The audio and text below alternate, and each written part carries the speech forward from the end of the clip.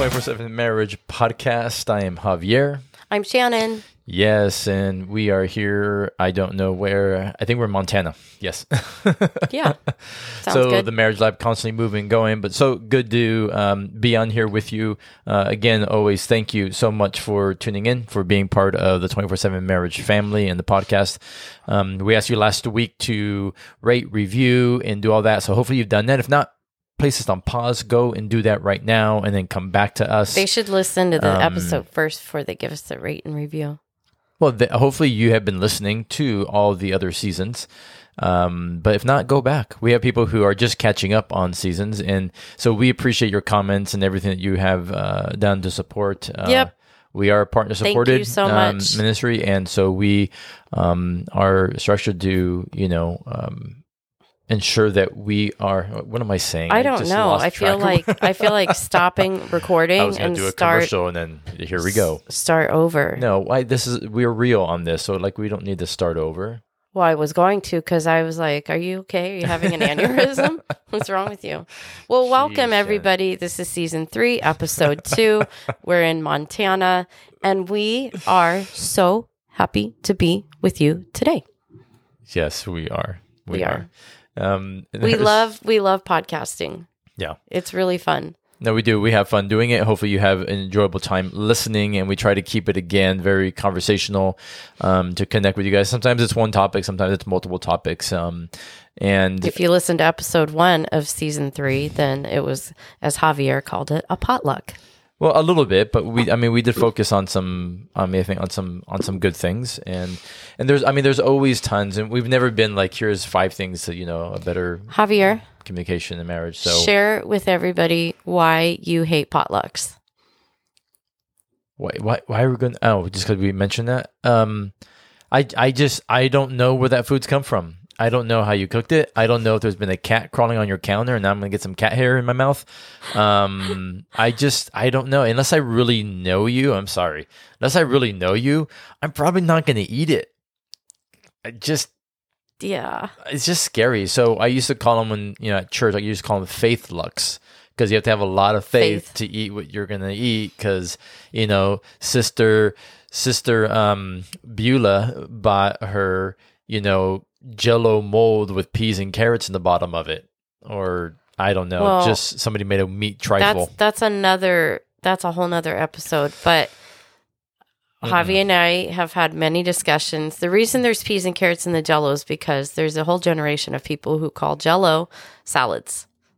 Yeah, who put it on that table and they say, here is, and this is a marriage issue for us. Like, it's not a marriage issue because I've never done it in 29 years. Here's salad. It's Jell-O. It's dessert. Something my mother and my grandmother did. Like, let's put whipped cream and marshmallows on it and nuts and stick it on the table and call salad. it a salad and eat it with our meal, and then we'll have dessert afterwards. If we could have that Midwestern mom on our podcast, she would agree with me. No, it is just an excuse for you to have dessert 2 times is what it is.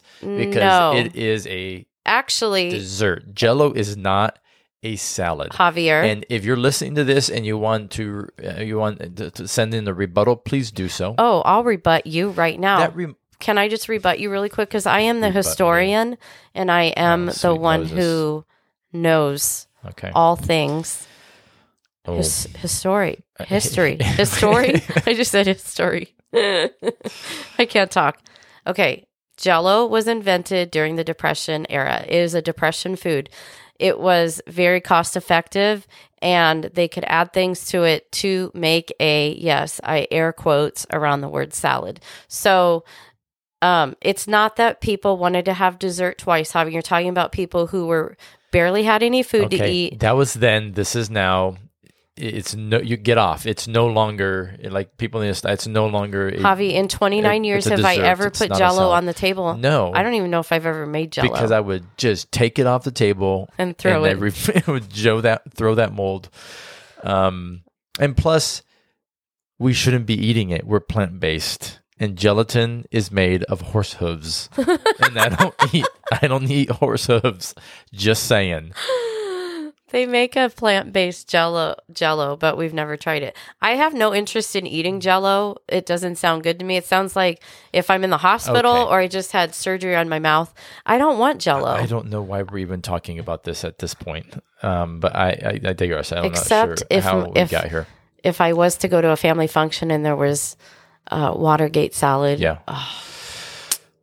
Sounds like you're in trouble if you eat that. But anyways, let's move forward. One thing I think we're going to try to do is be able to give you the capacity to be able to send in your questions, like record a question and be able to send it in. And so that's one thing that we're going to work on. Because we want to be able to answer your questions on the podcast. So actually have listeners who can call in and leave like a voice message question, and then we can answer that. Mm-hmm. And that's something we're going to start doing here. So keep an eye out for that. But I was kind of thinking about this idea, and I wrote it in my notes. I was listening to something a while back, and this is an old phrase, and the phrase is a husbandman.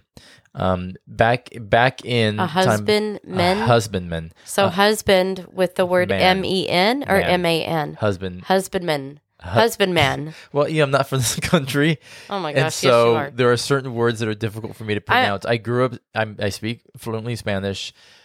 My parents are from. Some words are difficult for me to pronounce. I wasn't making fun of you. Husbandman. Husbandman. Oh my gosh. Anyways, the word is husbandman, and what the term MAN on the end of husband. Okay, end. Gotcha. I'm here. It's not really used now, but no, what it is, because nobody could say it. Well, what it is, it's a vine dresser, someone who tended to a vine, somebody who took care of it, who cultivated the vineyards. And back in the day, they would tend to it, and if the master never came back, they would actually be heir of that land because they had been tending it, they had been cultivating it. Look at you, historian. They would reap the benefits of what they were caring for. And so the role of the husbandman was very important, because right now you could say it's the vine dresser, right? In the vineyard, that they have to go out and they have to understand the vine. They have to understand how to control the soil around it, the watering. They ensure that as it's growing, there are moments where, of course, they have to prune it back so that there is more growth, which means there's things that they has to be worked on and done to the vine to promote more growth to it. The husbandman would also go in and make sure that, the vines were, on the trellis and that they were growing the right way. They were cared for, that if there was things that were dead or things that were attacking it, they would cultivate that. They would take care of that. And that, so how is this relating? The husbandman may invest into something for years before he actually sees the fruit of it. Ooh. And there are moments and times where I know where you're going with this. They would not maybe see the fruit from that vine, but in that first year or that second year. But with time, it would produce something pretty amazing that would not only bless him, but also others around him. And so this idea, if you're tracking with us in marriage, and I'm not talking just to husbands, because I think it goes on both sides. So the husbandman, what would be the wife-a-man? I don't know. You just made up words. I made up word. But this idea of taking care and cultivating and investing in your spouse, not just so that you get what you want out of it or you get the rewards of it, but also a vine, like, it's a living thing. And so for it to thrive, it has to be cultivated, and there's a purpose for it also. And so ultimately the analogy is, are we doing this in our marriage? Are we taking care of the vine? Are we cultivating our marriage, our spouse? Are we investing in it for years, not just for a moment? not again to get what we want, but for the purpose of the vine to be stronger or our spouse to be stronger. I would say 2 characteristics that come to mind for the husbandman is patience and diligence. And those are things that I believe a lot of marriages lack. Yeah, there has to be a lot of patience, right? We if you're have doing to, this. But we live in a very impatient society where, well, we worked on the problem. We met with a therapist one time. Why isn't our marriage better? So patience is the long game. And diligence is that thing that you do over and over again over a long period of time. Well, I mean, is being committed. Persistence. And persistence. Yeah. So these are characteristics that we need to adopt to look at our marriage as the long game. Like we look for things that'll quickly fix the problem so we can get back to what you would consider normal or better or okay. And I love what you just shared. I'm so intrigued that I want to go and read more about it. Well, and what you're saying, like diligence is having or showing care, right, for something. Yeah. So I think like tying into that, it's diligence, showing care for it, but it's persistence. Yes. So like if in your marriage, right, both should be the husbandman. Both should be tending to the vine. Like you both are, like, if we look at it from a perspective of faith, right? Like, God is a vine and we are the branches. Yes. Right? And we are anchored, and we can't, as a branch, have any life if we're not connected to the vine. Mm-hmm. So first and foremost, in your marriage, that's where you need to be rooted. You need to be rooted in God. Like, that's the one thing that's going to change and transform your marriage. And that's where you're going to get your life from to sustain. But in this analogy, what we're really talking through is this place of, yes, like, to one another, being able to tend to the needs that we have, being able to tend to maybe sometimes that brokenness or that branch that's going the wrong direction, which could be maybe your attitude, your emotions, or a difficult season or a health issue, whatever it may be. And the thing is, like, in our marriage, we have to tend to those things, and it's not overnight. It's oftentimes for days, for weeks and months, and for years.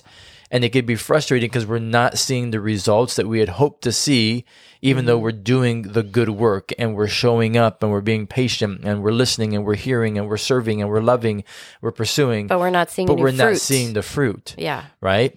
Maybe there's other things going on, right? It doesn't mean you got a bad vine. It doesn't mean you have a bad, right, branch. Like, it doesn't mean you pull it up. We say in our boot camps, right? You don't just pull it up and go replace it with another one, because guess what? The other one's going to have some issues too. It doesn't mean that the fruit isn't being developed on the vine. You're just not seeing it yet. You may not see it yet. And I think that we, as a culture today, we are very see-oriented. We're very much, well, I want to see the change. Visual.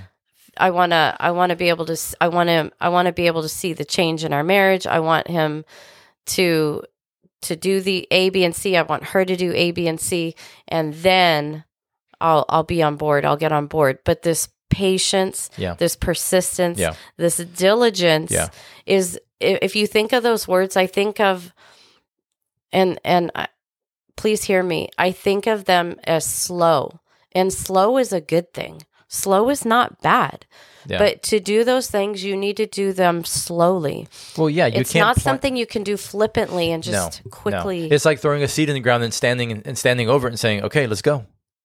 Come on, where are you? Orange tree, apple tree, or head of lettuce? Like, I just put you in the ground. Let's go." Like, no, there's time. There's cultivating. There's investing. There's seasons where you throw crap on top of it, manure. And it's not fun, it's not good. But that's the season you have to go through. Yeah. So I hope you're hearing that, like, what we're trying to tell you here is that so many couples we're coming to right now aren't willing to fight and stand for their marriage, pursue one another. They're not willing to be in that place to tend and cultivate and invest, even if it's for years, in the same issue, right? Like, you get to do this with your spouse. And they might be struggling in this area, and it may be very difficult for them to push past this moment or push past that brokenness or that hurt from the past that keeps coming up in your present. It may be very difficult for them to do that right now. So you're going to give up because it's not easy for you.